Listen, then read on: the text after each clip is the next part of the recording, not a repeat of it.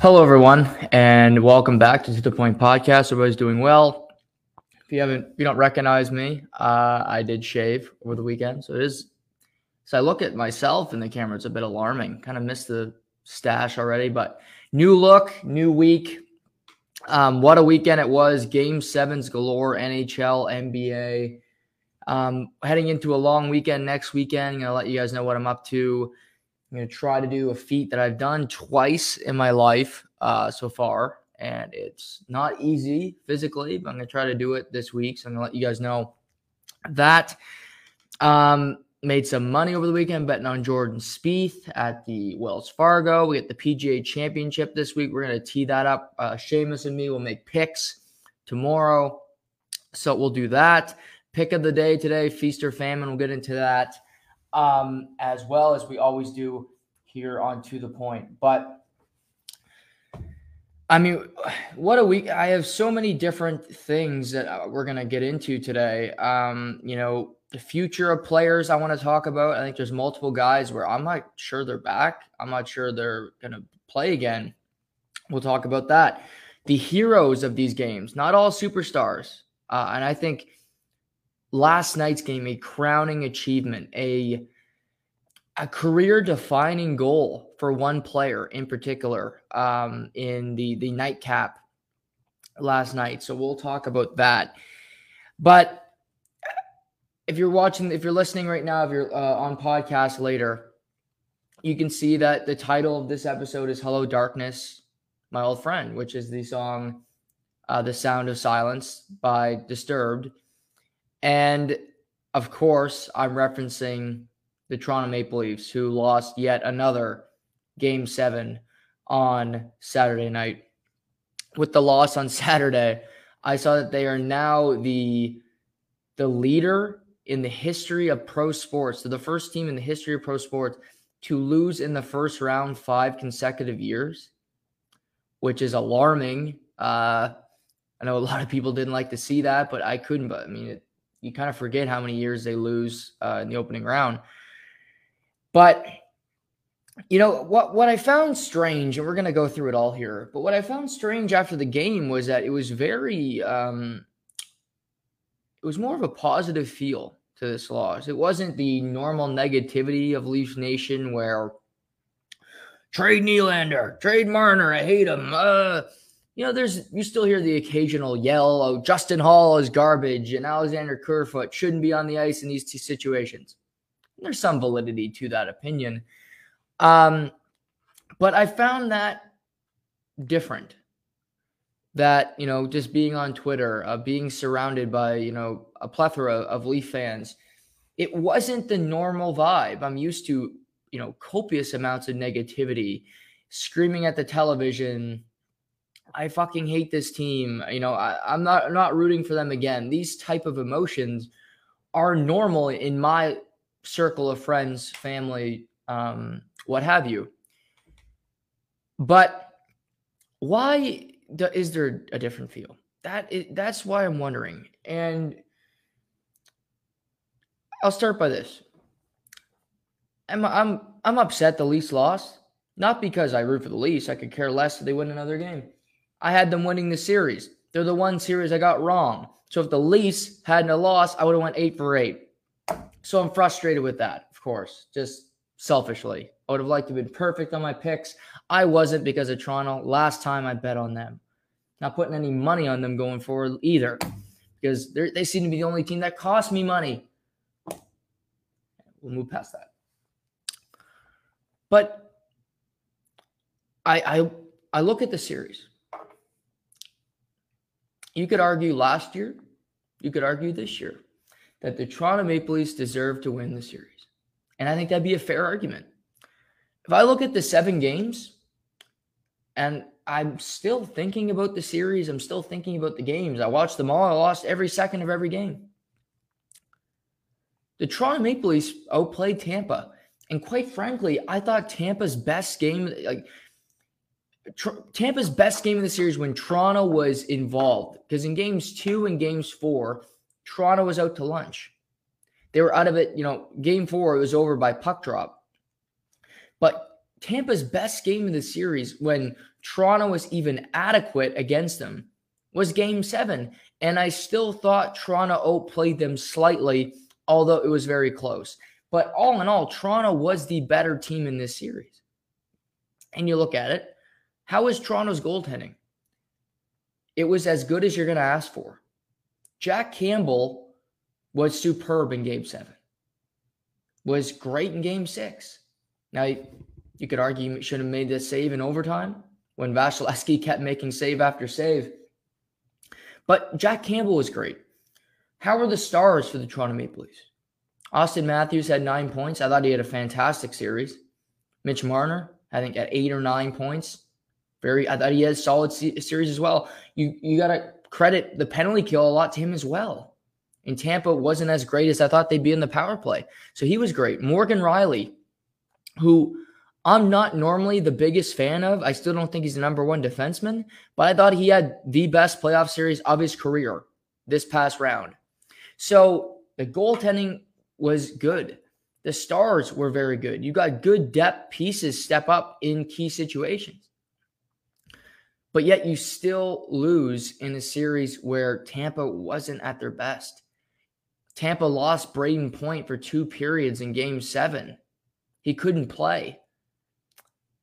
Steven Stamkos, and we'll get into heroes of these games, but to think that big Nick Paul was the hero for the Tampa Bay Lightning, was the Game 7 lightning rod, I don't think anybody had that in their bingo ticket, including me. But what I've come to after listing off all of that and saying Toronto was the better team and the Stars played well, they answered the bell following the no-show last year.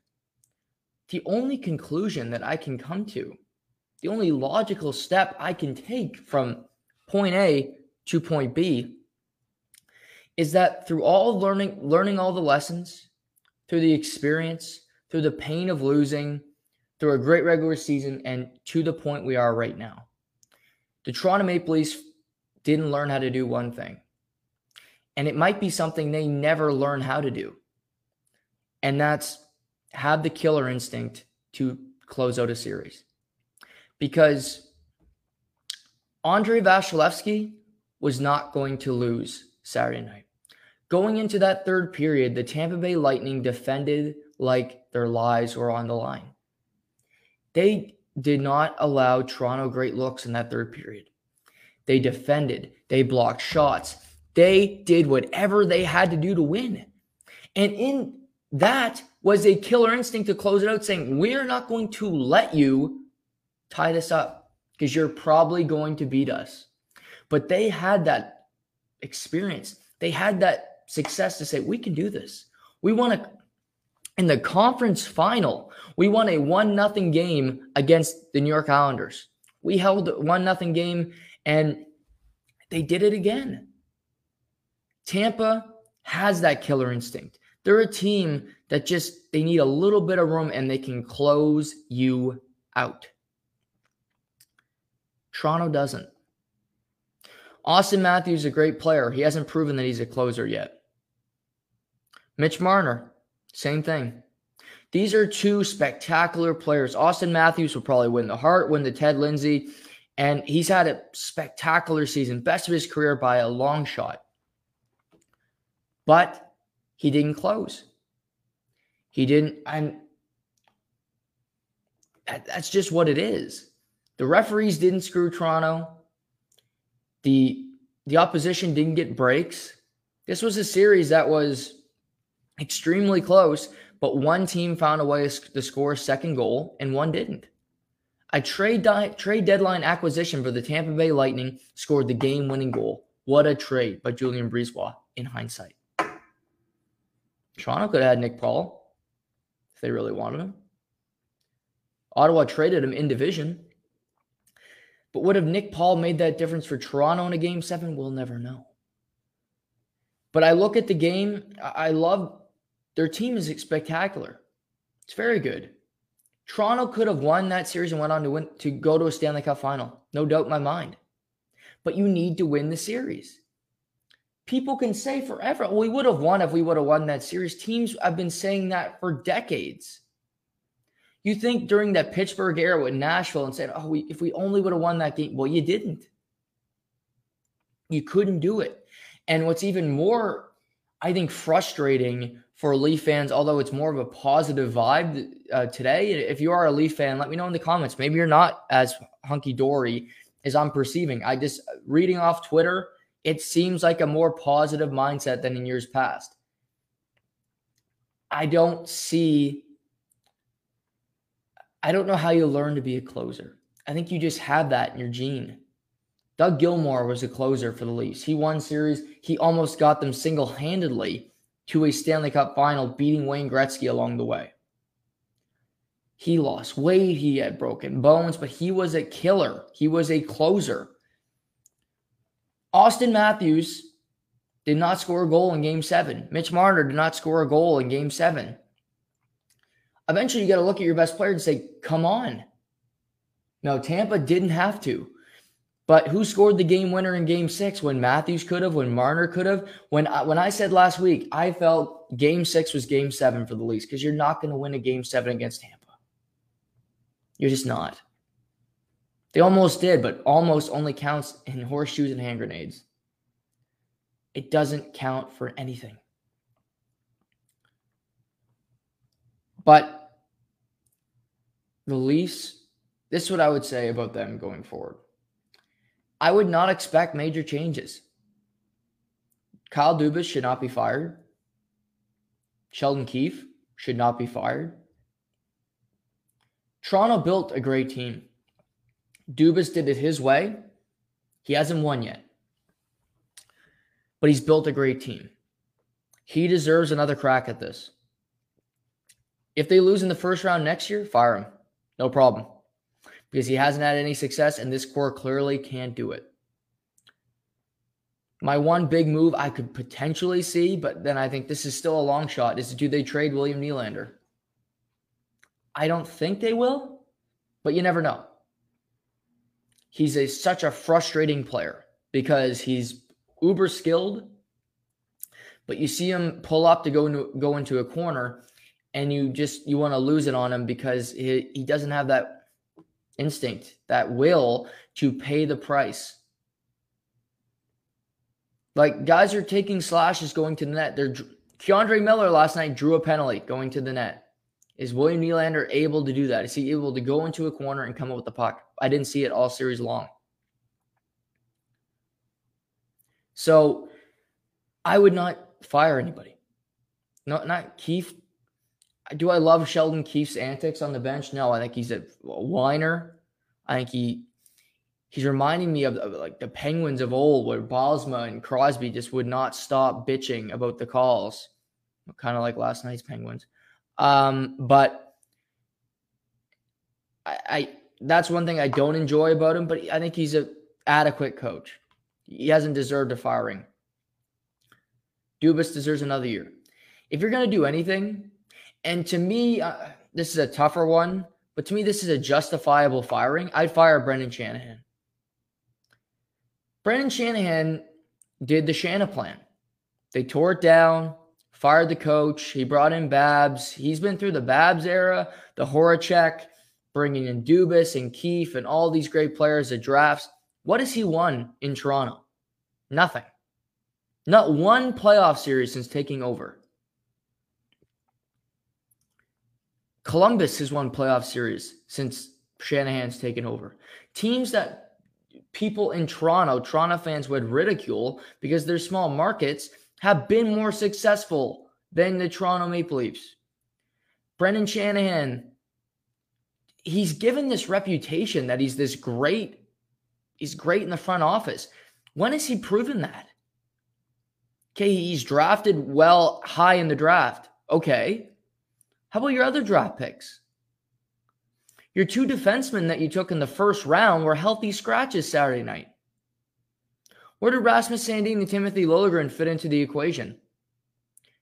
Is Rodion Amirov going to be a good NHL player? I don't know. He's going through a health scare, but he might come back healthy and still be a bust. Nick Robertson does not look close to being an NHL player.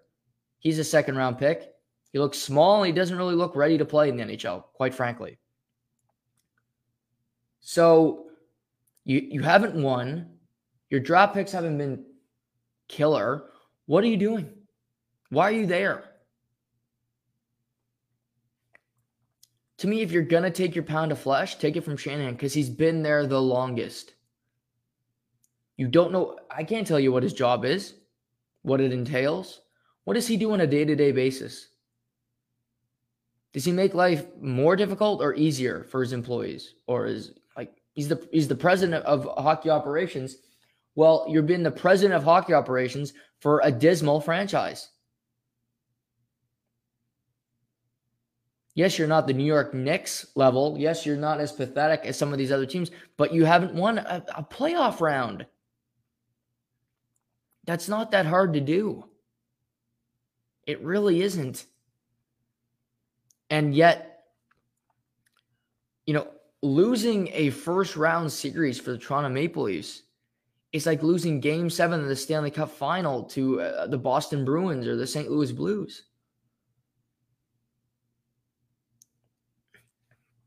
I don't know. But to me, this team is good. It is a good team. Do I worry about – I'm always going to worry about their killer instinct until they do not deserve any benefit of the doubt until I see them win. Period. It only takes one round to go on to win a Stanley Cup.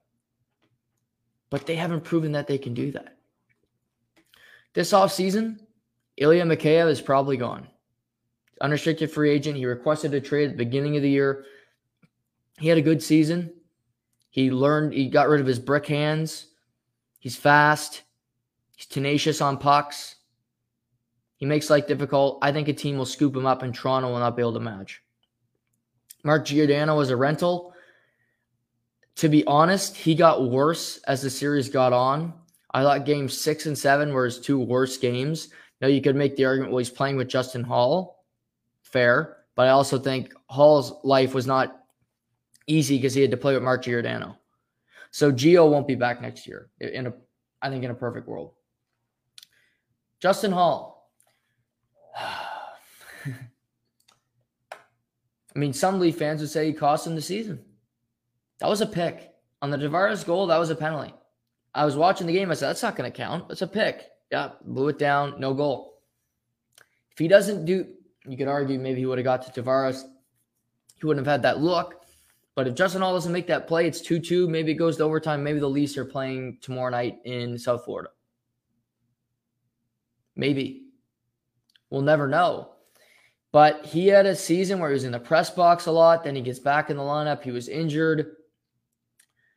The biggest flaw I have with Justin Hall is that he's not physical. He doesn't like taking hits. He's just a soft player. And I think the Leafs have enough soft players that you don't need another one on the back end. I would have paid Timothy Liljegren above him. And you look at Bogosian on the other side. He didn't play a perfect game in Game 7. But I'd prefer to have Bogosian over Justin Hall if I had to pick one to have on my defense core, because I know one's tough, strong veteran that will do what it takes to win, while the other will, I think, whimper and find a way to lose. So Justin Hall, he's got another year in his deal. I don't think he'll be in Toronto next year. Now, the most interesting player in all of this, because these are bit pieces, they'll find another guy, they'll sign cheap guys and hope that they can have David Camp, they can have Michael Bunting type seasons for this team.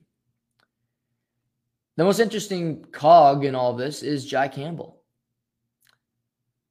Jack Campbell is a good goaltender.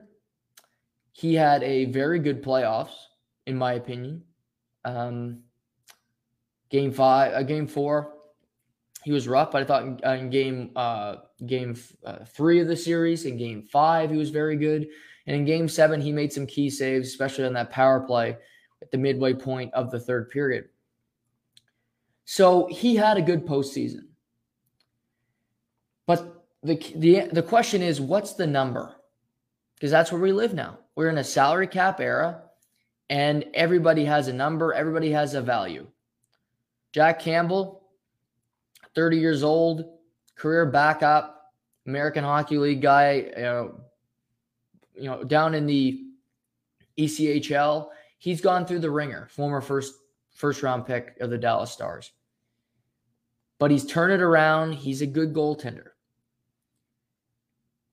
I think the Leafs are going to re-sign him, but I'm curious what the number will be. Because there isn't that many great options available. I mean, the Flower is going to be an unrestricted free agent, but I don't think he wants to go to Toronto, and I'd rather have Campbell than the Flower. That might sound like a big statement. To me, it's not that hard. I'd rather have the Flower. Could you pry Jake Allen from Montreal?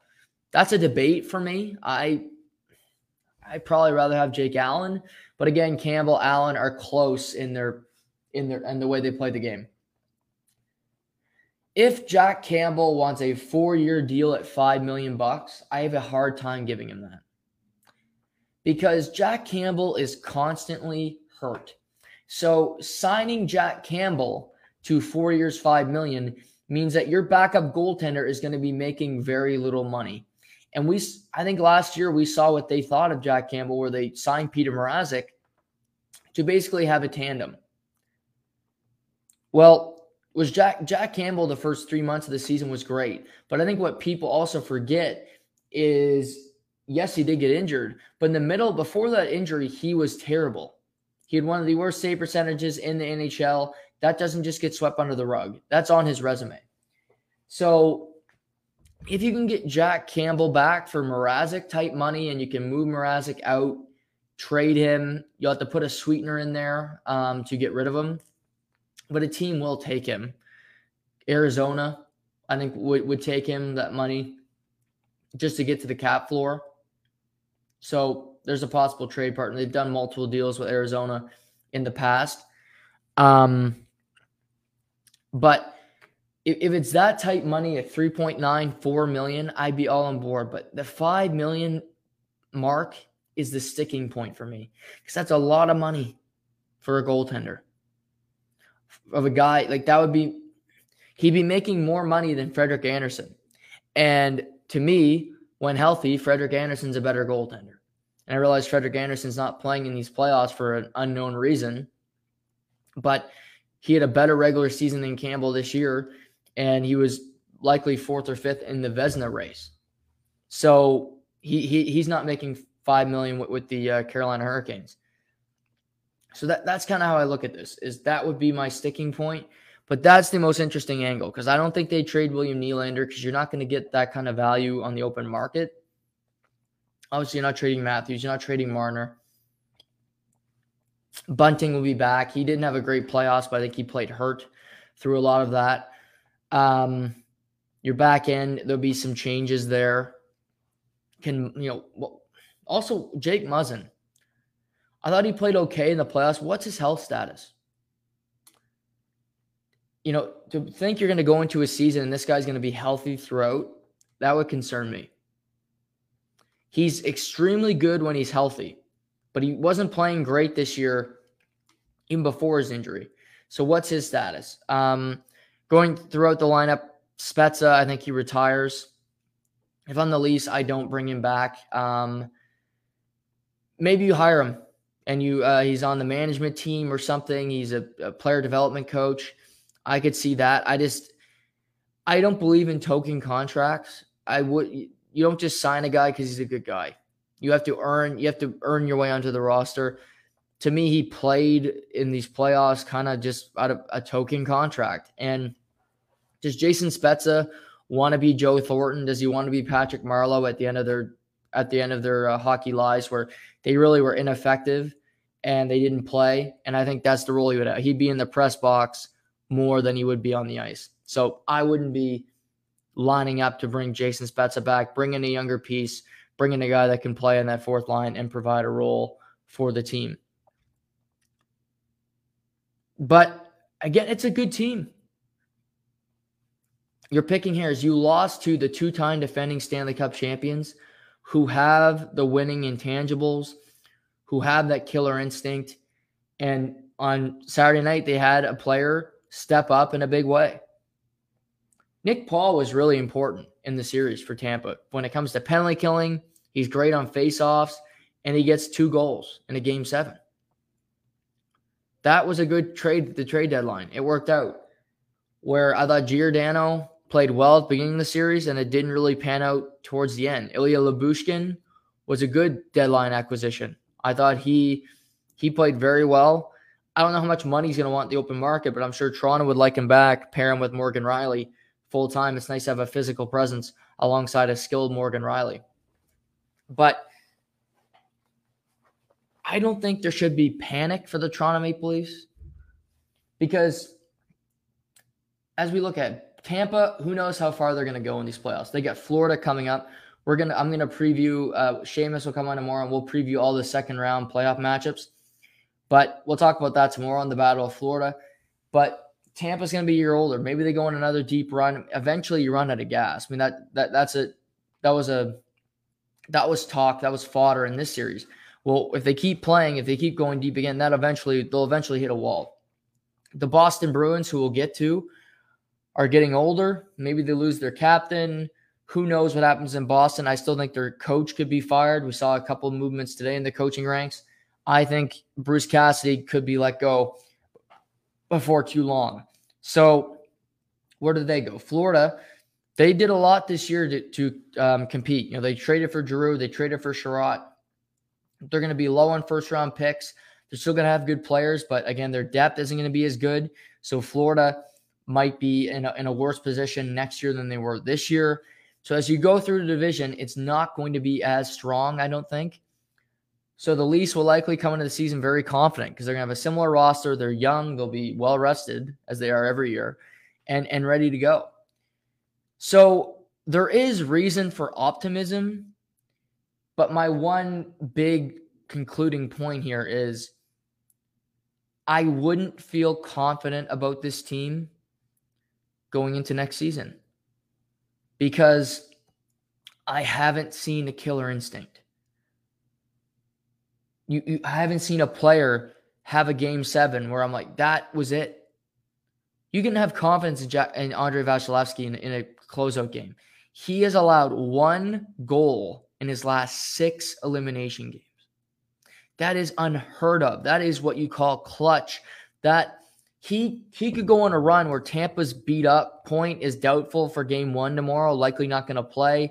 You know, they're beat up on that on Tampa. He could win them a couple series. You never know. They're raising the Stanley Cup again. That's not out of the realm of possibility. But is there that player on Toronto? They're never going to have, again, goaltending is never going to be something where I think you're more confident in Toronto's goaltending than the opposition going into a playoff series. Maybe Boston, but I thought Swayman played really well in that series. Potentially, if he gets a start before game 3, then Boston wins the series against the Canes. So Toronto fans, don't be too upset. I think you have reasons for optimism, but not that much optimism. You should be upset. You should be mad at this team. But I think for once, you shouldn't be mad at the coach. You shouldn't be mad at the general manager. You should be mad at the players. You should be mad at the fact that they didn't close when they could have. They had a game 6 to close out the series, and they couldn't find a way to score an overtime goal. You should be mad that in the last 2 years, their overtime record is 0-3. You should be mad that in game 7 on Saturday night, Tampa had more will than the Toronto Maple Leafs. They had more drive. They had more tenaciousness. They wanted it more, in my opinion. And we'll see how much Tampa has left in the tank. And there's all this talk that, Sheldon Keefe said in his press conference that this is a different feel this year because we felt more respect in the handshake line than we ever had before. Is that what you're playing for, Sheldon? You're playing for respect? I don't know why that comment was made. You felt more respect in the handshake line. So does that make you happy that Tampa really... And Tampa said it was the toughest series they've ever been a part of? I don't buy that. I really don't. Maybe that's the truth, but Those series against the Islanders in the conference final last year when it went to game 7 overtime, 1-0. That was a pretty damn hard-nosed series. Barry Trotz was matching lines, and it was a physical affair. Maybe that's the truth. And maybe it's because it's their third run at the Cup that they're more tired. It was harder for them to get through, and they did look lethargic in this series at times. So maybe they're not BSing. Yeah, I don't buy it, but maybe they are. But if you're playing for respect, if you're playing for the opponent to really think that you're a tough team and you're tough to go up against, then go play darts at the local Y. Go play pool at Dooley's. You don't play the games for respect. You don't play the games to get adulation from the opponent when they have to prop you up after beating you. I don't think the Pittsburgh Penguins today would be real happy, we feel really good that Igor Shesterkin respects Sidney Crosby and respects Brian Rust and the fact that we had a really tough series. They wouldn't care because they won. When you taste winning, the only thing you want is more winning. Maybe that's my naivete saying, well, Toronto's never tasted winning. They wouldn't know it if it hit them in the face. So maybe that's just the way it is. But the fact that was something said, that you felt better about the handshake line, that they gave you an extra tap on the ass or a kiss on the cheek because you fought hard. I mean, move over. That's nothing to it. That's a nothing burger. That's inconsequential. It's irrelevant. So we go on to next year. Lots of playoff hockey left. Toronto being out doesn't change my life one bit. Still going to have lots of great content. Still going to watch lots of great hockey. I know I have a lot of viewers that are Leaf fans. I feel for you. I don't care. I don't feel bad for you. You make your bed. You lie in it. But I hope that you can feel better about this eventually. But you will. You'll get over it. And then life goes on. You'll watch the games tomorrow night, and you forgot that Toronto played Tampa. It'll be gone before you know it. You'll be enjoying the hockey. So that's all I can say. That's my post-mortem of the Toronto Maple Leafs. I don't expect big changes. What happens in net? That's my biggest intrigue this offseason. Is there a wild card that I don't see coming? What happens with Peter Mrazek? Is Shalgren an answer going forward? That's my biggest interest point when it comes to the Toronto Maple Leafs. Forever, the Toronto Maple Leafs and Edmonton Oilers were linked because both teams have superstar high-end talent and they've had limited to no playoff success. Austin Matthews on Toronto, Connor McDavid on Edmonton, Draisaitl, Marner, Darnell Nurse, Morgan Riley, and you go through the lineup. But these two teams would lose in the first round. Edmonton would miss the playoffs. And it was constantly, well, what are we doing here? You're just looking at the lineup saying we have all this talent and we can't find a way to win. Well, Saturday night, Toronto kept that trend going. And for a while, it looked like the Edmonton Oilers were going to join them on the St. George's golf course, early this morning, maybe later this week when they, after they clean out their lockers. But what we saw in games 6 and 7 from the Edmonton Oilers was something that I've never seen before from this team in the playoffs. And that was that Connor McDavid went completely legend. And I think he showed that he is the best player in the world by refusing to lose. Saturday night, he just wanted it more. The LA Kings played a good, solid defensive style. They played good hockey. They made it frustrating on him. But he just said no. He was unrelenting. He had a fantastic series. And getting the go-ahead goal to make it 2-0 late in the third period on just an incredible play, Connor McDavid just showed more and more why he was not going to be denied in this series. He was not going to be pushed to the side. He was not going to be kept to the perimeter. He was the man. He had an impact. Sure, he had help. Evander Kane had a great series. You had Draisaitl at times, despite playing with a high ankle sprain, that may keep him out to start the Battle of Alberta in round 2. But Connor McDavid was the guy. Mike Smith was fantastic. Mike Smith, at 41 years old, gets a shutout in a Game 7 against Jonathan Quick, two veterans. Mike Smith was great when he had to be. There's still times you look at him, you're like, how is this guy still playing in the NHL? But he made big plays.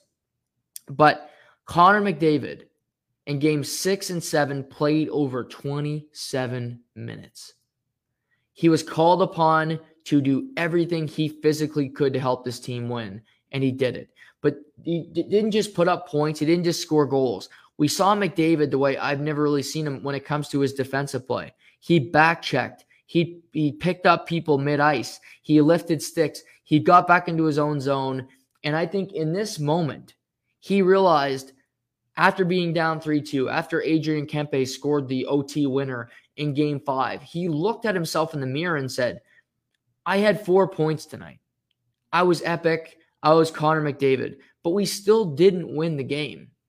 And he probably looked in the mirror and said, Darnell Nurse is not playing. We got a weak defense core. I got a 40-year-old goaltender. I need to do more when I am on the ice.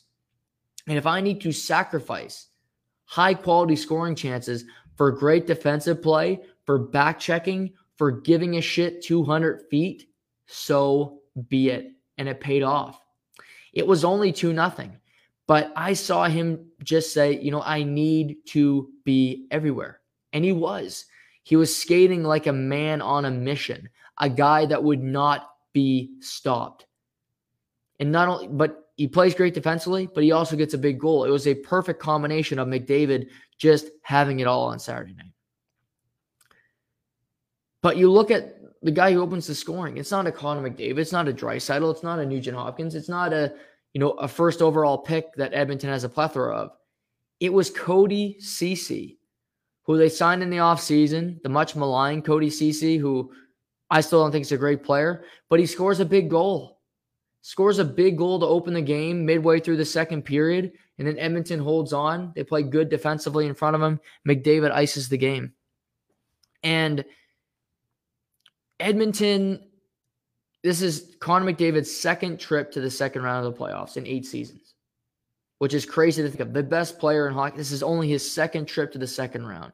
He lost to lost to Anaheim a number of years back.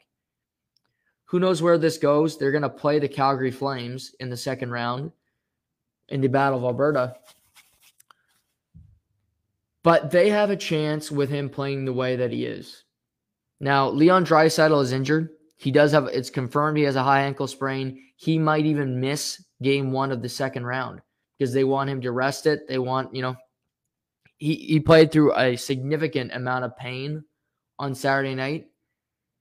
And I'm sure they're thinking, well, if you could have him later in the series, that would be better off for us. And they'd have to make some changes to that lineup. You got, Kane and Yamamoto. What are you going to do when it comes to the center ice position? Nugent Hopkins is going to be called on to do more. He might even be called upon to do more with Draisaitl ailing to provide something offensively. But kudos to the Edmonton Oilers. They were down 3-2, and they found a way to come back and win the series. They were able to close. Yes, it was the LA Kings, who aren't a great team. But at the same time, it doesn't matter. You got to beat the opponent that's in front of you. They found a way to win. Point blank in the period. LA they're a frustrating team because they're so defensive. They play good structurally. And I think LA was playing for a lot because they got pride. They got veterans on that team. Quick's 36. And also Dustin Brown played his last NHL game on Saturday night. Dustin Brown, the former captain of the LA Kings, said before the playoffs that this was going to be his last kick at the can. He was going to play this series or and beyond, and that was it. Well, now that they're eliminated, Dustin Brown is retiring from the National Hockey League. That stage of his career is over. So Dustin Brown moves on from the LA Kings. Anze Kopitar is going to be a year older. You got Philip Danault, who signed long-term, who had a great season. You got Kempe, who had a career year with 35 goals. You got some young players. Byfield still hasn't looked like he's producing much yet, but maybe he'll take a step next season. As I watch the playoffs, a guy like Alexis Lafreniere, who went first overall, Byfield went second. Lafreniere's played a few seasons. He's finally starting to show some signs. I really like his game in these playoffs. His aggressiveness, just the way he's attacking the game. He's finally starting to figure out what his role will be on a winning team. But LA is going to be a different team. No Dustin Brown. Jonathan Quick's got 1 year left. Do they move him in the offseason potentially? Kopitar's a year older. Drew Doughty didn't get to play this whole playoffs.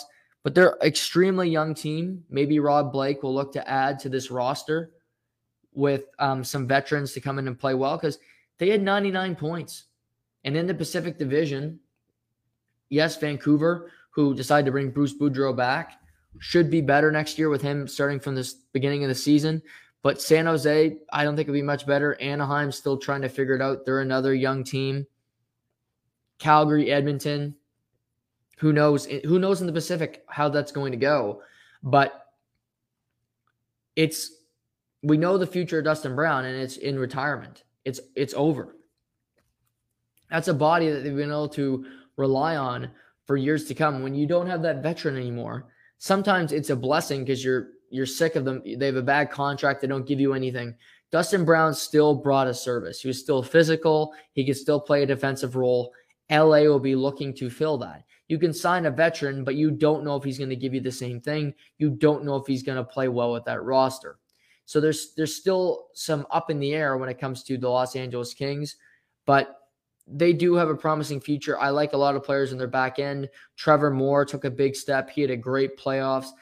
Alex Iafallo didn't have a great postseason, but he's a guy that I think they can continue to hope to grow. Arthur Kaliev's got a great shot, the young American who's only 20 years old himself. So with Kaliev and Jordan Spence and Mikey Anderson on the back end and Sean Durzi, this team is set up well.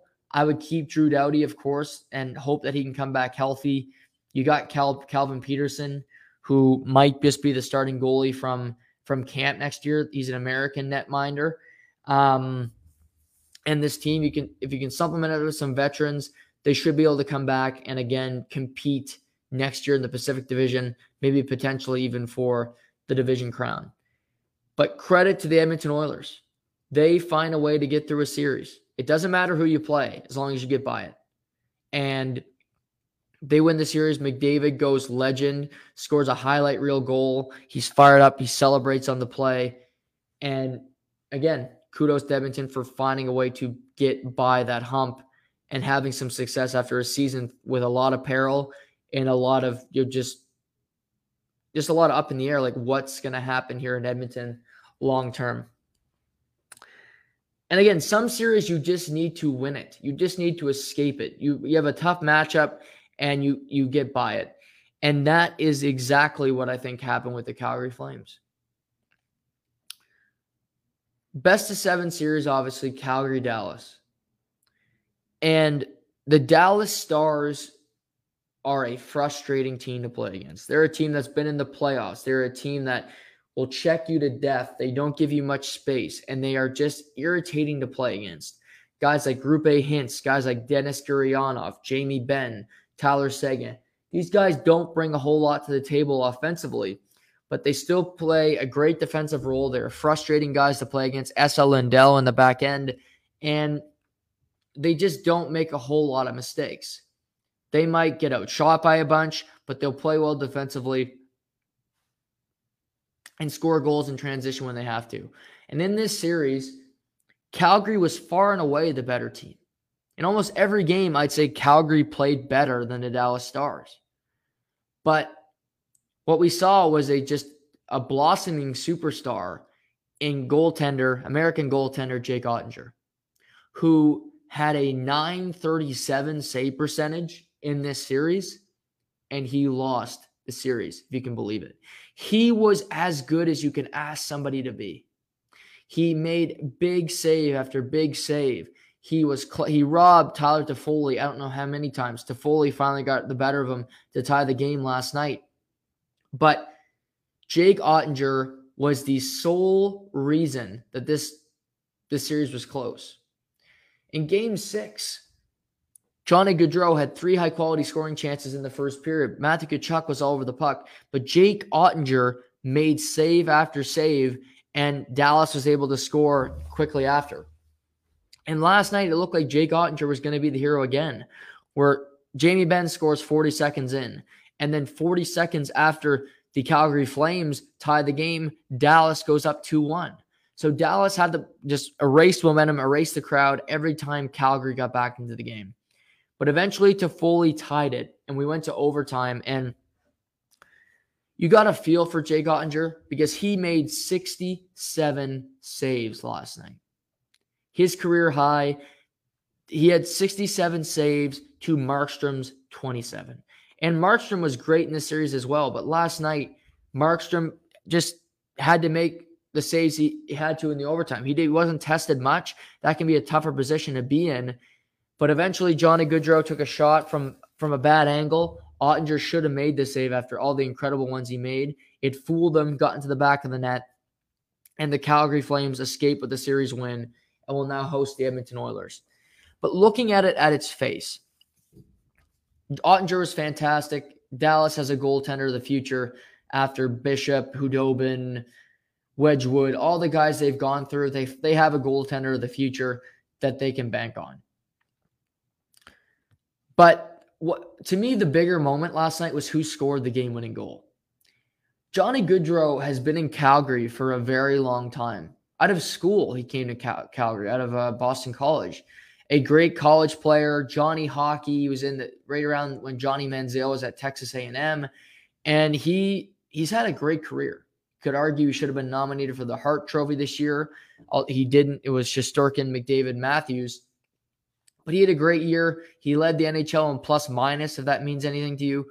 But he had the best season of his career. But I think everybody always pictured Johnny Gaudreau as a great regular season player who didn't get it done in the playoffs, who didn't get involved physically, and he's had limited success. And that was true. But I think last night, that overtime winner in a Game 7 was a career-defining goal for Johnny Gaudreau. Yes, it's only a first-round series. And maybe he'll have to prove it more, but I thought he was Calgary's best forward throughout the series. Tkachuk got better as the series got on. He got a goal last night. But Gaudreau just is the engine of that offense. He is the driver for the Calgary Flames. And you even saw Daryl Sutter, who has no reaction, really praise Johnny Gaudreau for what he's done for this team, buying into his system and having the success that he's had. But he was a regular season player. He was just always Johnny Gaudreau. He's an American. He doesn't win in the big moments.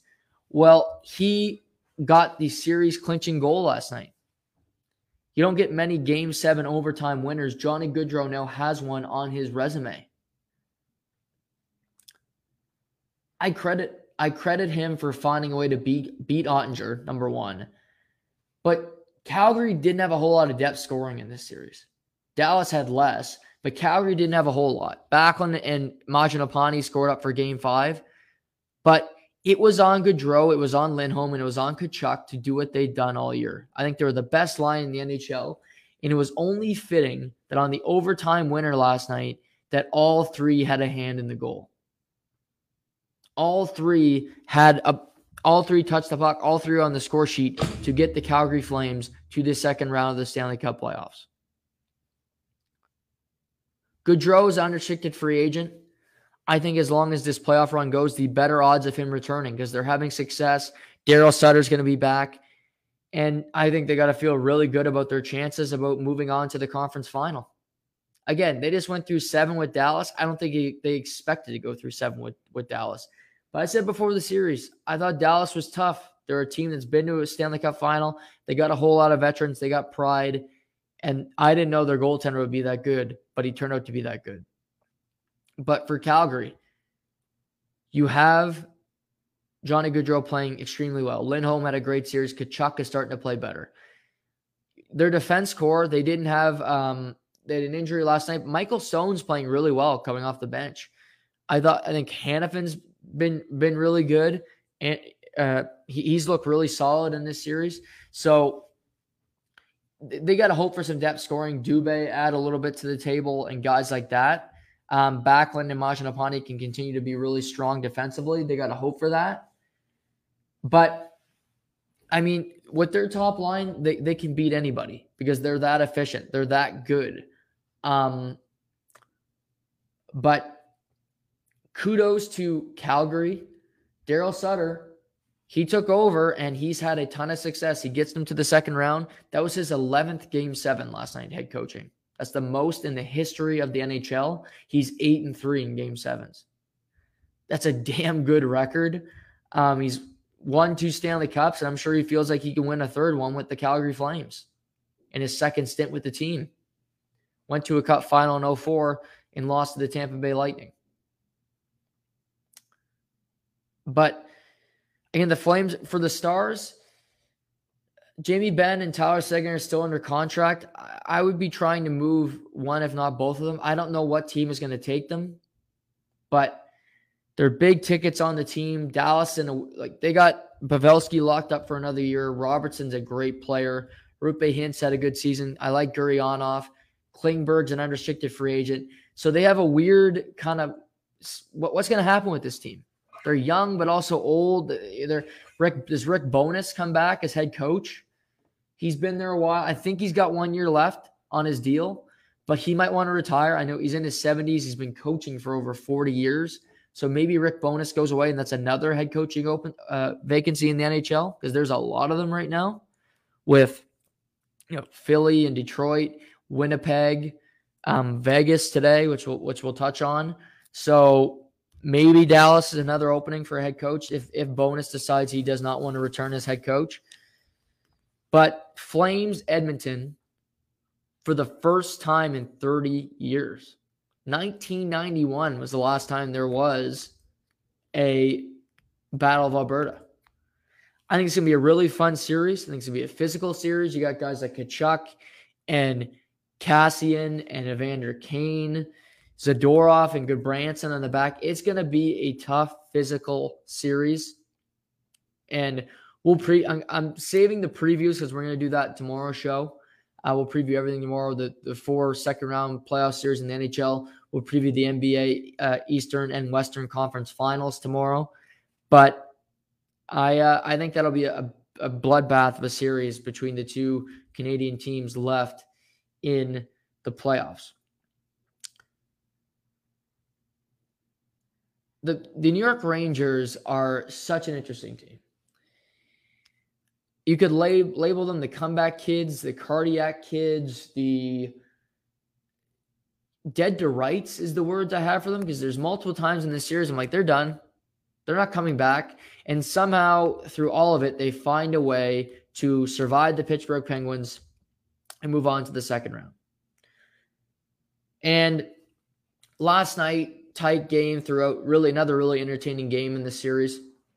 And they win the game they tie the game on a controversial play where behind the net, Marcus Pettersson is towing with Mika Zibanejad, and they're kind of wrestling. And Pettersson is just as involved as Zibanejad, but Zibanejad kind of yanks off Pettersson's helmet. Well, Pettersson is then looking at the ref, bitching about it. And for the record, he could have put his helmet back on and stayed on the ice. Instead, he skates to the bench, and Chris Letang is able to get on the ice. He's in a defensive position. His stick is light, and Zibanejad beats Jarry over the right shoulder. So after the game, I heard Sidney Crosby, go figure. I heard Mike Sullivan complain that the referees missed this play, and it cost them the series. Get into the Rangers and the heroes of it all, but I want to address this first. First of all, Pittsburgh is always complaining about the referees. Pittsburgh fans are always complaining about the referees. It's always something. It's never that you just lost. It's never that your team just was inferior to the opponent, which I think in this case they were. It's never your fault. And those are the worst type of people in life. You ever meet somebody where their life is shitty and you're trying to tell them what they could do to make it better? Like maybe, it doesn't have to be this extreme. There's just an example. Somebody's doing drugs and you're telling them, okay, could you go to rehab? Try to get better, wean off. I'll help you do it. But they're like, no, my life's great. And they live in a shitty apartment. And you're just, okay, well, you're eventually going to crash and burn. I've done my part to try to help. You don't want to help yourself. Well, these people are constantly a burden. They're constantly bitching about their situation and they're causing it. Pittsburgh is like that for me.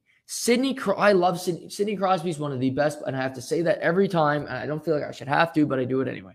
He's one of the best players of all time. No doubt about it. Top 10, one of the best players. Great player. He's also one of the yappiest. He's also one of the most he bitches about just every call. Mike Sullivan on the bench bitches. I mean, it's getting worse and worse with head coaches, but these guys just bitch and complain about everything. For the record, the Pittsburgh Penguins had 5 power plays last night. They scored on 2 of them. Good power play. Second unit anyway. First one, not so great. But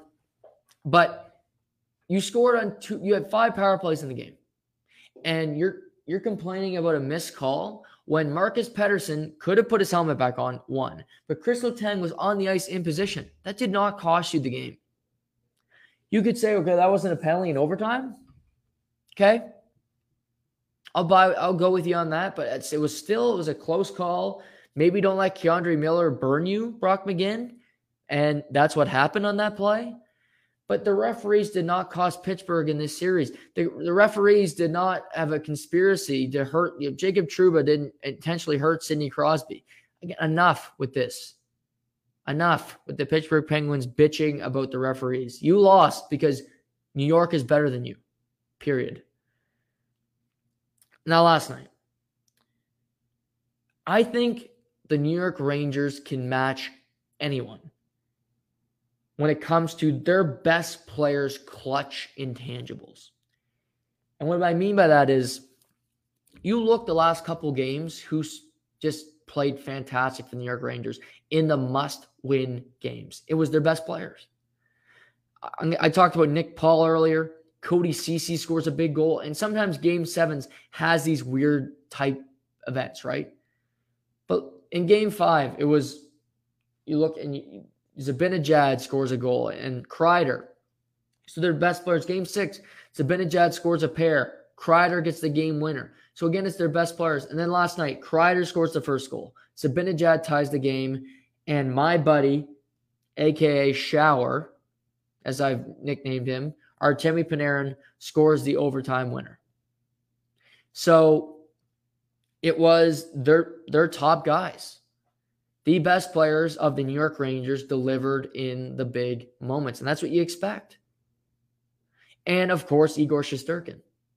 He had a terrible start to the series, but he made some pivotal saves last night. After Zibanejad tied the game, he robbed Gensel in tight. He made some big saves on Brian Rust to get that game to overtime. And he rebounded extremely well. He's nominated for the Vezina for a reason. New York, I like their team. They're going to be playing the Carolina Hurricanes.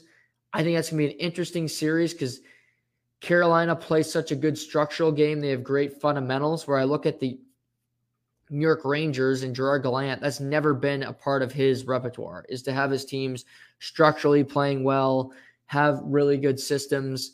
They just don't. Their defense core is kind of run and gun. Their forwards don't back check all that hard. They take big risks, but they live and die by it, and they got them to the second round of the playoffs.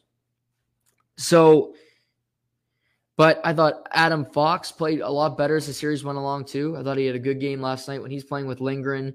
Keandre Miller, again, he gets the second goal of the game. It hits a defenseman, Mike Matheson's skate, finds its way into the net, draws a penalty in the overtime winner. So he had a big game as a young defenseman himself. So, they didn't have Barclay Goodrow, who's a big winner. He's out. He was out for most of the series. Tyler Mott got inserted. He had a really good game last night. The Rangers are going to be an interesting team because, again, they're going to play the Canes. We'll talk about the Canes and Bruins in a second. But I like watching the Rangers. I find them extremely interesting. I find them extremely compelling to watch on television. Again, I don't find their fundamentals are good, but they do have superstar. They have great player clutch intangibles that you can't teach. Ask Toronto. Ask, what else am I thinking? Minnesota. Minnesota and Toronto are so similar, where they always get to the first round and they never find a way to win. Minnesota loses to St. Louis. I mean, they always make the playoffs, but they can never find a way to win a series, to do anything noteworthy. So for the Rangers, a young team to break through, I think it means a lot. Again, I thought Alexis Lafreniere had a great series. He's playing like a grown-ass man out there. He's physical. He's making a difference. He's setting up people. He's playing with Hedel. He's playing with Kakko and the young kids line. But what happened late in the game? Gerard Gallant's kind of putting the blender out there. He had him. Lafreniere played with Kreider and Zibanejad late in the game on that tying goal. He separates the man from the puck. He helps create a turnover, and Zibanejad makes him pay. So he's getting more and more opportunities because he's earning it, because he's starting to show that, yeah, I was drafted first overall for a reason.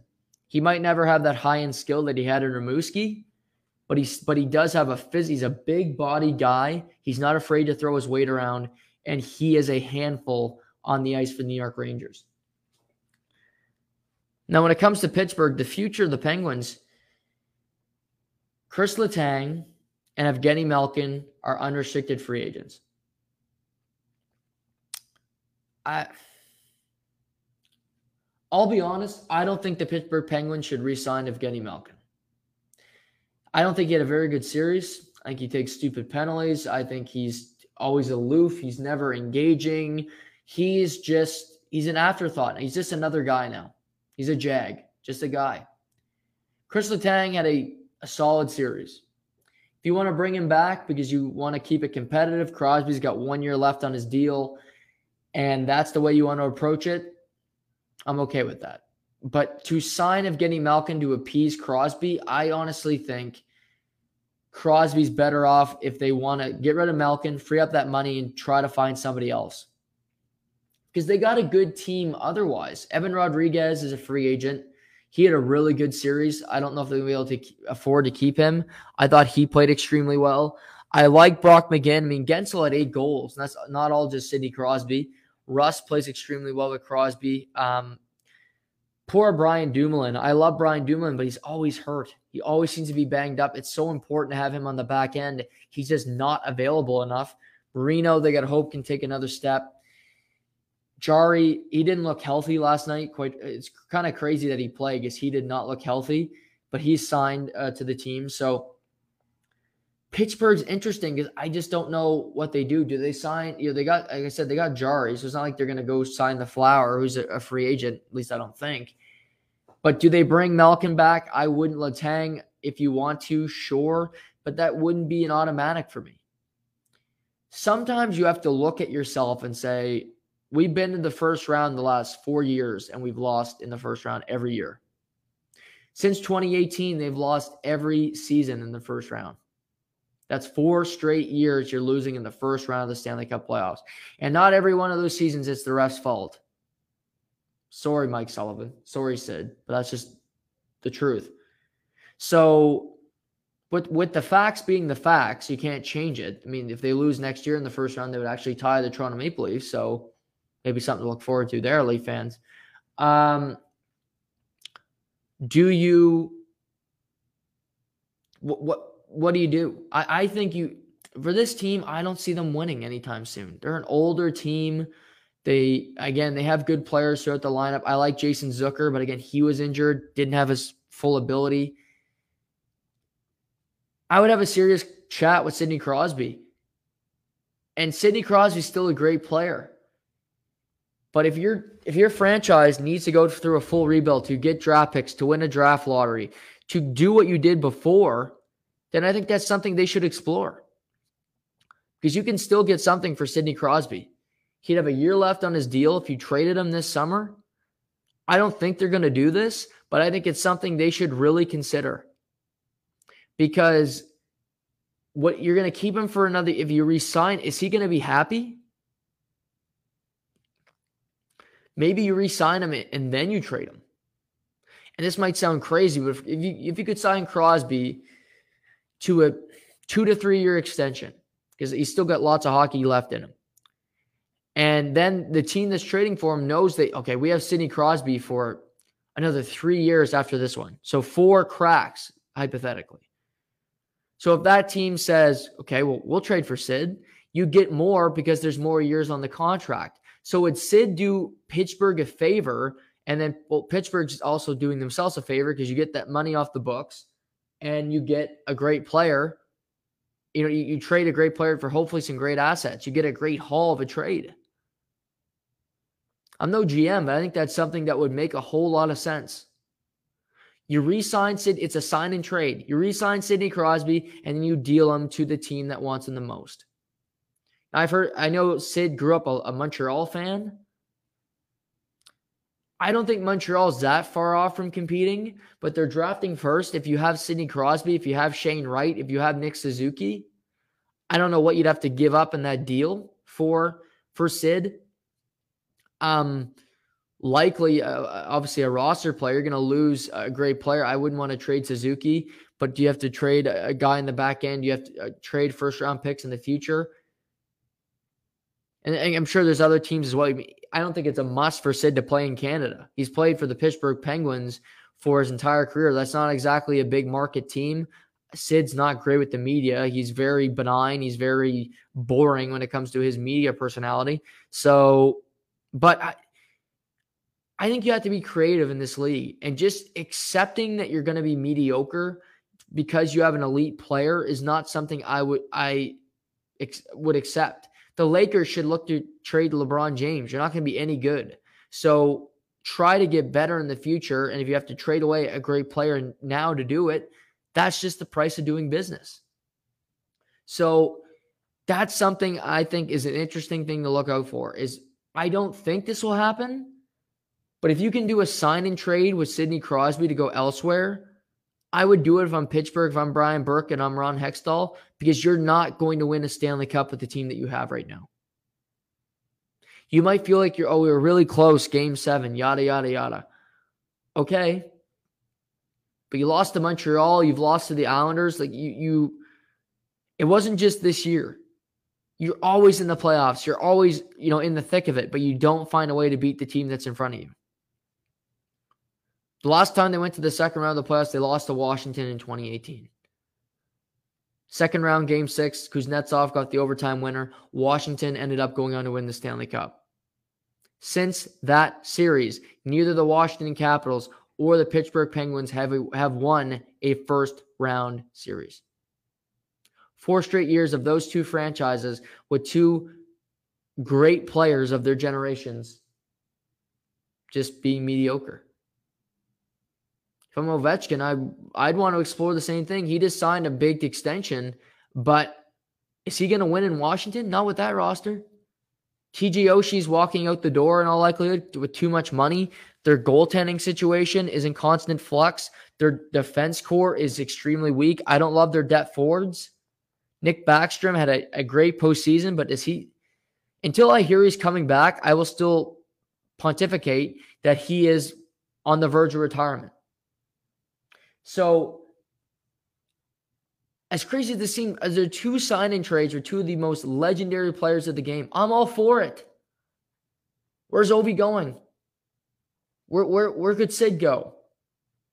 They're both going to be in Washington and Pittsburgh next year because the league's too boring to do anything like that. But just because you have a great player, you shouldn't just stay mediocre forever. You don't have the money to push the chips all the way. If Pittsburgh can find a solution where they could win a cup with Sid on the roster in the next 1 to 2 seasons, do it. But if you're just going to be spinning your wheels with the same type roster, Sid's going to know this team isn't that good. And maybe he'll have a better opportunity elsewhere to win a fourth Stanley Cup. Just something to think about. Boston Bruins lost to the Carolina Hurricanes in Game 7. Really, the hero of that Game 7 was Max Domi, who had 3 points, didn't have a point in the series before that, 2 goals. He was another trade deadline acquisition. Big game for Carolina, for Rob Brennan, where he finds a way to make an impact. And Carolina goes 4-0 on home ice. And they now move on to play the Rangers, where they will have home ice in that series. And they're so tough to play against in Raleigh, North Carolina. I thought Boston would have they had their best game of the series when it comes to being on the road. But Carolina was still too much to handle. Antti Raanta was solid between the pipes.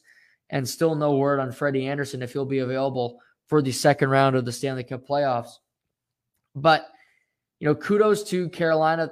Their defense was their leading scorers. Jacob Slavin and Cody DeAngelo both had 8 points in the series, which led their team.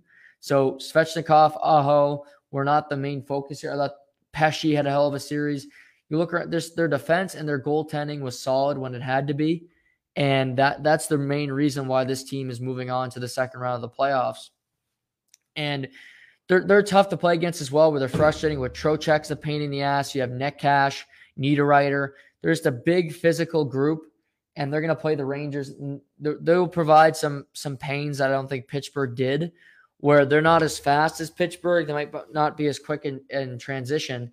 But defensively, I think they can limit New York's creativity and, keep pucks in that New York zone, where New York doesn't have a great structure. They don't play with great fundamentals, which could create some issues, but we'll save that preview for tomorrow.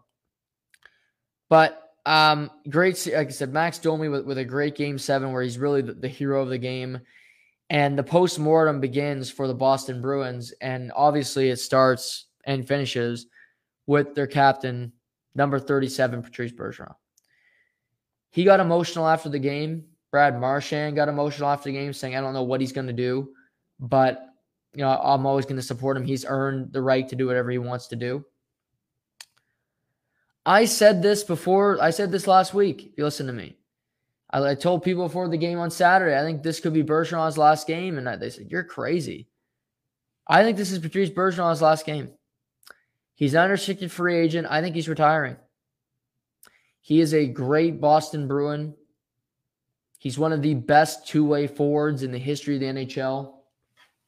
He is one of the most unlikely great players, where he wasn't a high draft pick. He had to work to get where he is, and now Shane Wright is being compared to Patrice Bergeron.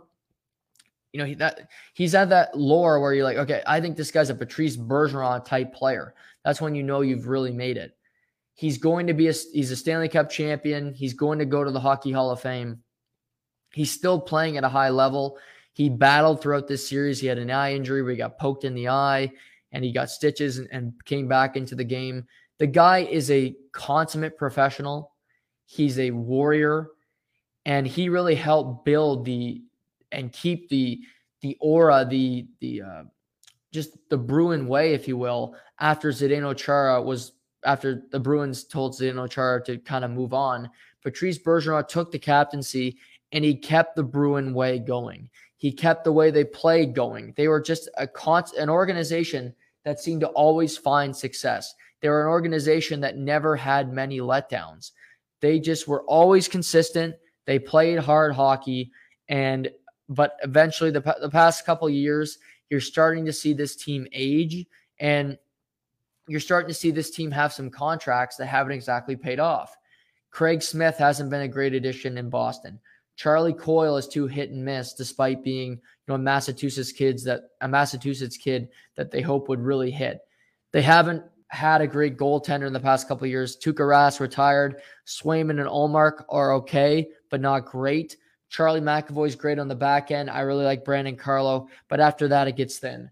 But if Patrice Bergeron retires, this opens up a huge hole for the Bruins that is not going to be easy to fill.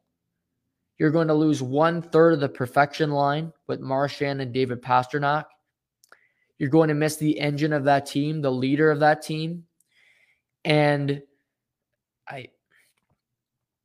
I think they're going to lose it. And I'm interested to see how the Bruins react to it, what they do to replace him. It's easy to say, well, Marchand's the next captain and you move on from there. Sure. But who's in the middle playing with Marchand? It's always been Bergeron. And maybe he comes back, but I just have a feeling that Saturday was his last game. That was it for him. He just said, you know what? I've done it all. I'm still playing at a high level. I'd rather go up playing at a high level.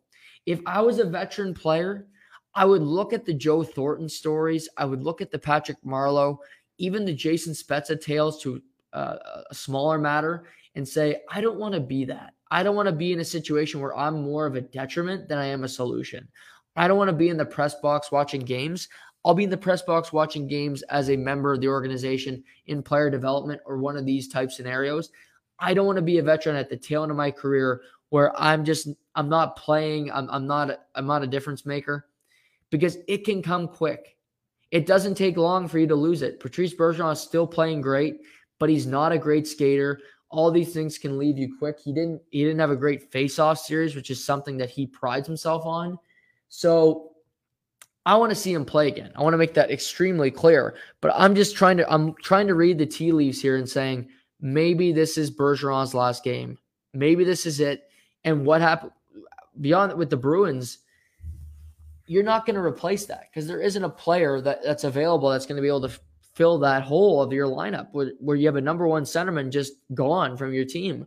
And that might mean there could be fireworks this summer in the NHL if certain things happen. To me, if Pittsburgh lets Malkin walk, that's a big hole. What do they decide to do with the rest of the roster? And Patrice Bergeron retires, what does Boston do? Is Marchand sticking around? Do they want him to stick? What happens there? Do they want to rebuild? Like what? I think in Boston, another thing for me is what's up with Bruce Cassidy? There hasn't been any announcement yet, and he's always making the playoffs as a coach, but I could see him get fired. There seems to always be some tension between him and Don Sweeney regarding the future of the organization, regarding players. Maybe it won't happen, but I could see that happening before we know it when it comes to Boston deciding to fire him, bring in a new coach, a new voice, and it's kind of a new era where they need to go through some growing pains, and maybe it's a younger coach as they move through things. But that, the Eastern Conference is going to be interesting to me, because those Washington, Pittsburgh, Boston, for a decade, these teams have been always making the playoffs. They're constantly in the mix. They're in the fight. They've all won at least one Stanley Cup in that time frame. But they're all getting old. They've been in the playoffs so long. They played a lot of hockey, and eventually you run out of gas, and your players have run out of steam. They don't have it anymore. They're not going to be able to produce in the big moments like they once did, and you have to look elsewhere. You have to look to rebuild. You have to look to what LA is doing, to what Chicago's doing. Some of these teams that have won in their era have already started a rebuild. And Pittsburgh, Washington, and I think Boston's been better than these two teams, but they've decided to try to prolong their prime. Well, was that the right decision, or would you rather get a kickstart on your rebuild to potentially being compelling, being better in the future? LA is already back in the playoffs. Chicago hasn't been yet. But as you recruit assets, as you recruit pieces, you get closer to being competitive. So these teams this offseason are extremely interesting to me, what they do. And if they come back and just say, okay, we're going to be another playoff team this year and go out in the first round, and I'm saying the same thing next year, I don't love that plan of attack. I don't think that's a smart plan of attack. I don't think you're getting very far with that mentality. But that leaves us with 8 teams. You got St. Louis going to Colorado. You got the Battle of Florida with the Tampa Bay Lightning playing the Florida Panthers. You have the Battle of Alberta with Edmonton and Calgary. And you have the New York Rangers playing the Carolina Hurricanes. The 4 second-round matchups. I'm gonna break them all down tomorrow. Seamus will join me. We'll talk about those as well. So that should be great tomorrow. We'll talk about all 4 series. We'll talk about the key players. I'll make my predictions on who's winning the series. So all that is forthcoming tomorrow on the podcast. That should be a ton of fun. News and notes from around the NHL today. First announced this morning is that Lane Lambert, who was the longtime assistant coach of Barry Trotz, he kind of looks like the Wolverine on the bench. You've seen him before. He got hired to succeed Barry Trotz as the head coach in Long Island. So Lane Lambert is now the new head coach. He's a first-time head coach, and he'll take over on the bench. The Islanders had made back-to-back conference finals. Then they missed the playoffs this year. So Lane Lambert will see if he can get that team back on the rails and back in playoff contention next season. Then later this afternoon, in a move I thought was going to happen, and just as I thought, well, it's not going to happen, it's too late, the Vegas Golden Knights fired Peter DeBoer. I thought this was happening. I just thought it would happen 2 weeks ago when the regular season ended. But it comes out today that DeBoer has been fired in in Vegas. He's a very good coach, but it was the first time that the team had missed the Stanley Cup playoffs. They've already been through two coaches in Gerard Gallant and Peter DeBoer. Probably didn't help last night that Gerard Gallant and the New York Rangers advanced to the second round of the Stanley Cup playoffs. DeBoer sitting there. Vegas is sitting on their hands watching the games. And I'm sure the owner and co were not too pleased to see Gerard Gallant have success when their team is making no playoff revenue this summer. So it's a big opening. Obviously, you got Vegas where you look at the team and you got Jack Eichel and you got Alex Pietrangelo and you got Riley Smith and Mark Stone and a good roster on paper. They had just a crazy season where they missed the playoffs. And with DeBoer going, I don't know if DeBoer will get a job this year. I think he could sit and wait and get one eventually. They love to go through coaches. I do think he's a good head coach, however. I think he made the conference finals last year. We have to remember that. I'm sure people will be dunking on him, that our friends at Gerard Gallant, that Gerard got fired, but I do think Peter DeBoer is a good coach. To me, the logical answer in Vegas is to hire Barry Trotz, because Vegas has a good team, but they lack structure. They lack the system. And Barry Trotz is one of the best system head coaches in NHL history. He puts guys in situations where you might limit yourself offensively, but you're going to play really good fundamental hockey. And I think Vegas has a roster that can do this.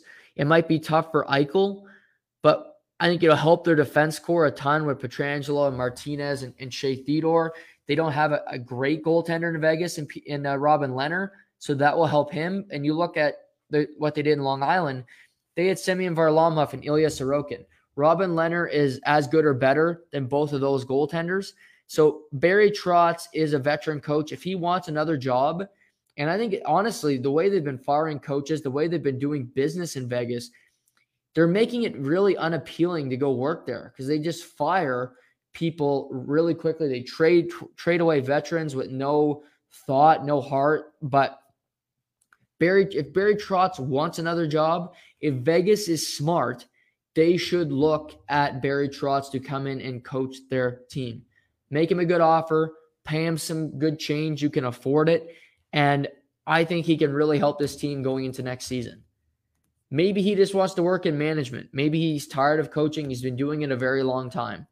But you see Bruce Boudreau want to get back behind the bench. I think Barry Trotz still has something left in him. You look at it and you could say, okay, you're going to go coach in the Pacific Division. Yeah, Edmonton's there. Calgary, who knows? But it's extremely weak division. You should be able to get, the way you coach, the way your teams go, you should be able to get Vegas back to the postseason next year. And who knows, maybe go on a deep run and you get another Stanley Cup added to your resume. But if I'm Vegas, Barry Trotz is the number one guy I call because they are a team that could use his coaching style. The way he approaches the game is exactly what the Vegas Golden Knights need. Vegas is available. You got Detroit, Philly, Winnipeg, potentially Chicago because they got an interim coach. I think they'll be looking for a new guy. Boston, again, I still have a question mark for me. There still could be some firings. But here's some names to look out for. Torts, I think, is still out there. I I think he might get a job somewhere. Philly is a disaster. Whoever gets that job, I think it's going to be a younger coach. I don't think you're taking a job there if you're a veteran. Torts in Winnipeg is interesting to me. He's coached in Canadian markets before. He's used to it, I think, and obviously was in Vancouver. I could see that being a fit in Winnipeg with some of the veterans they have there, and maybe that would be a logical fit for John Tortorella. I don't know if they'll go down that route, but that's a name. I guess I think Torts will get another job in the NHL. I don't think he's on the no sign list yet. Quenneville, I think, might be leaning towards that list. I think Babcock is on that list, so I don't expect to see those guys. My coach that is a relative unknown, that wouldn't be a retread, this guy would be a first-time head coach, is Chris Knobloch. Chris Knobloch coached in the Ontario Hockey League. He won an Ontario Hockey League title with the Erie Otters. He's had a successful coaching career. He's been in the American League. He's been an assistant coach in the NHL. And I look at Philly potentially being a place for him, first-time head coach. You got a team that needs a lot of help, but maybe a younger voice is what they're looking for. They had Vigneault, they had Mike Yeo. It didn't work there. Detroit, potentially, but they might want more of a veteran as they hope to get better sooner.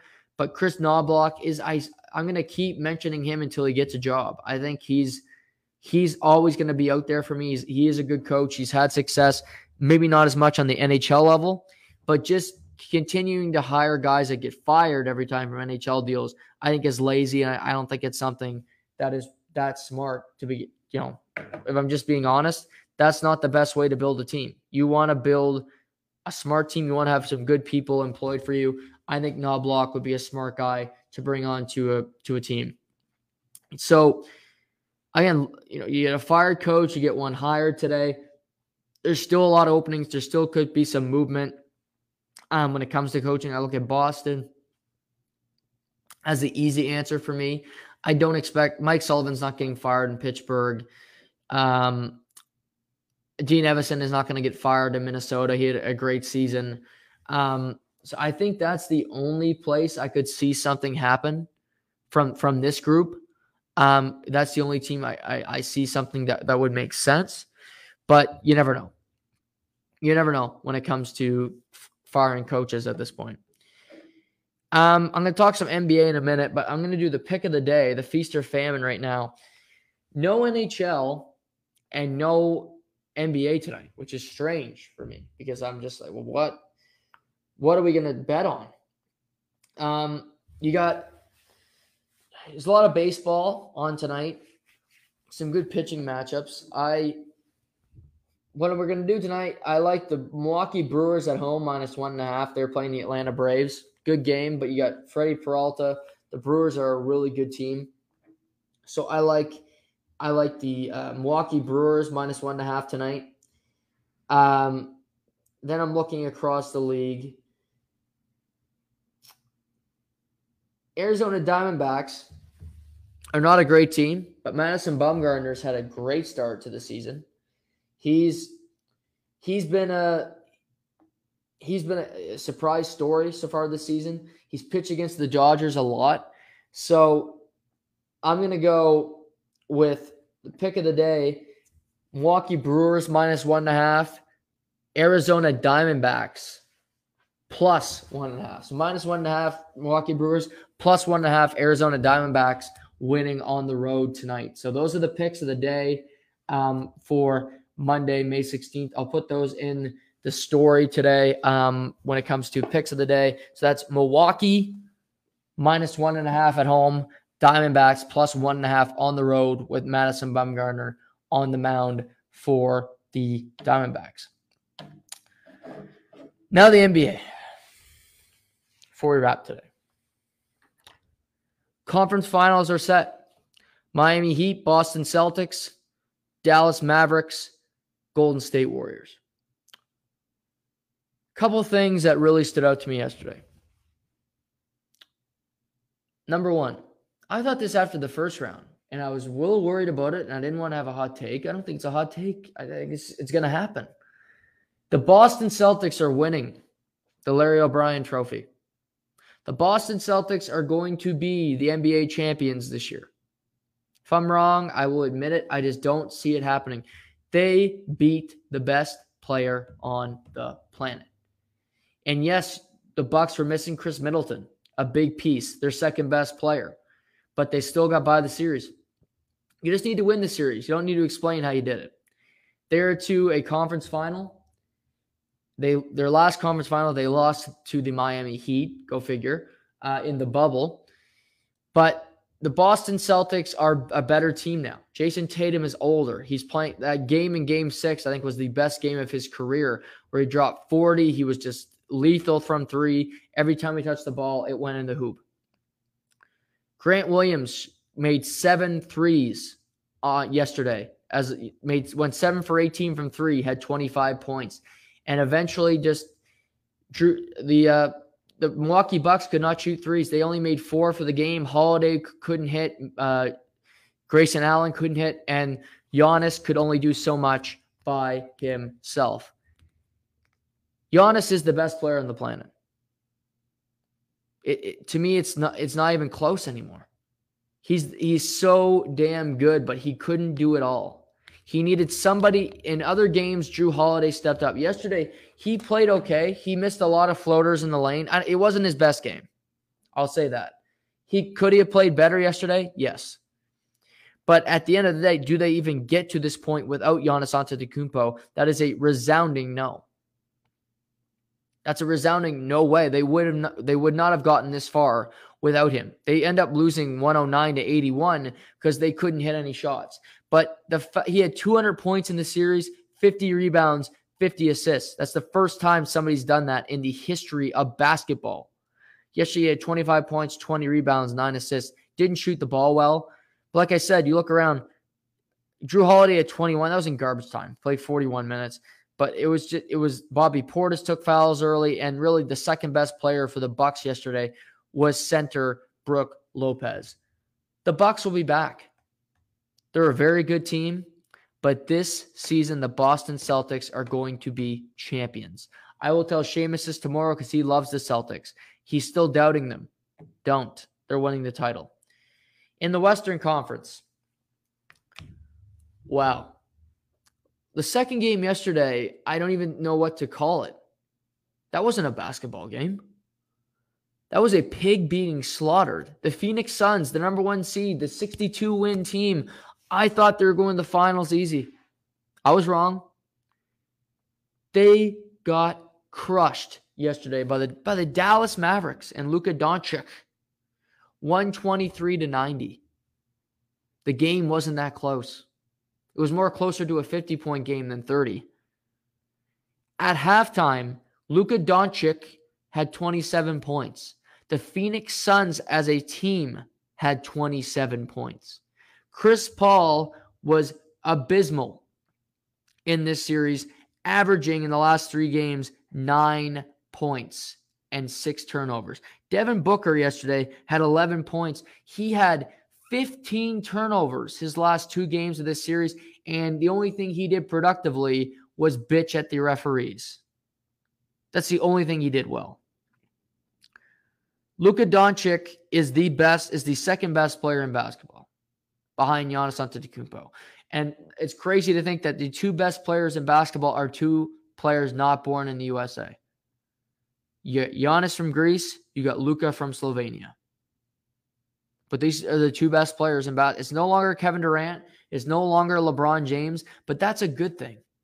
The league is growing. They're bringing in new superstars year after year. It continues to evolve. It continues to get better. Luka is taking it to guys. They're chirping him. They're making fun of him. He just continues to hit step-back Jays. He drives to the paint, and they bully Chris Paul.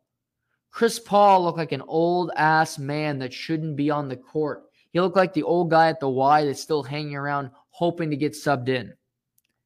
And you want to talk about good trades? How about at the trade deadline, the Dallas Mavericks trading Kristaps Porzingis, who's been nothing but just a distraction, nothing but a dead weight, nothing but a guy that just clogs up the lane for the Dallas Mavericks. And they trade him to the Washington Wizards for Spencer Dinwiddie and Davis Bertans.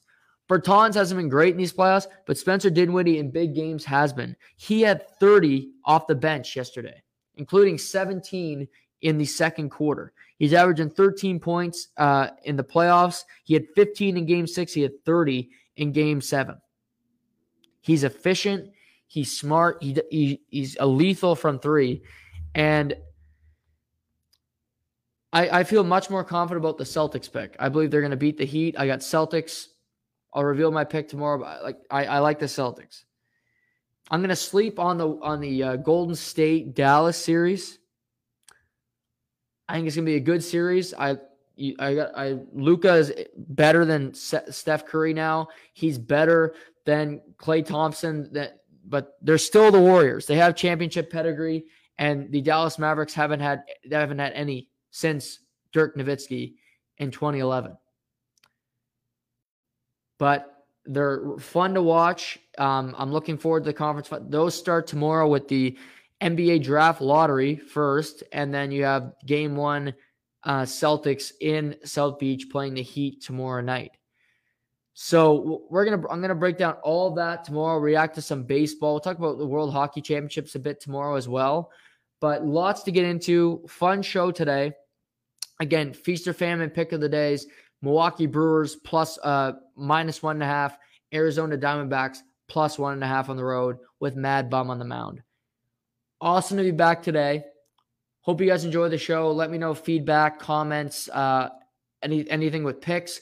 Feel free to send me a message on To The Point, Facebook, DM, whatever you want to do. I'm happy to help. We'll talk about golf picks later in the week when it comes to betting. Can't wait for that. We'll do that on Wednesday show. So hope you guys have a great night. Enjoy get some sleep tonight with no hockey, no basketball on. I know I will. And we'll talk tomorrow here on To The Point.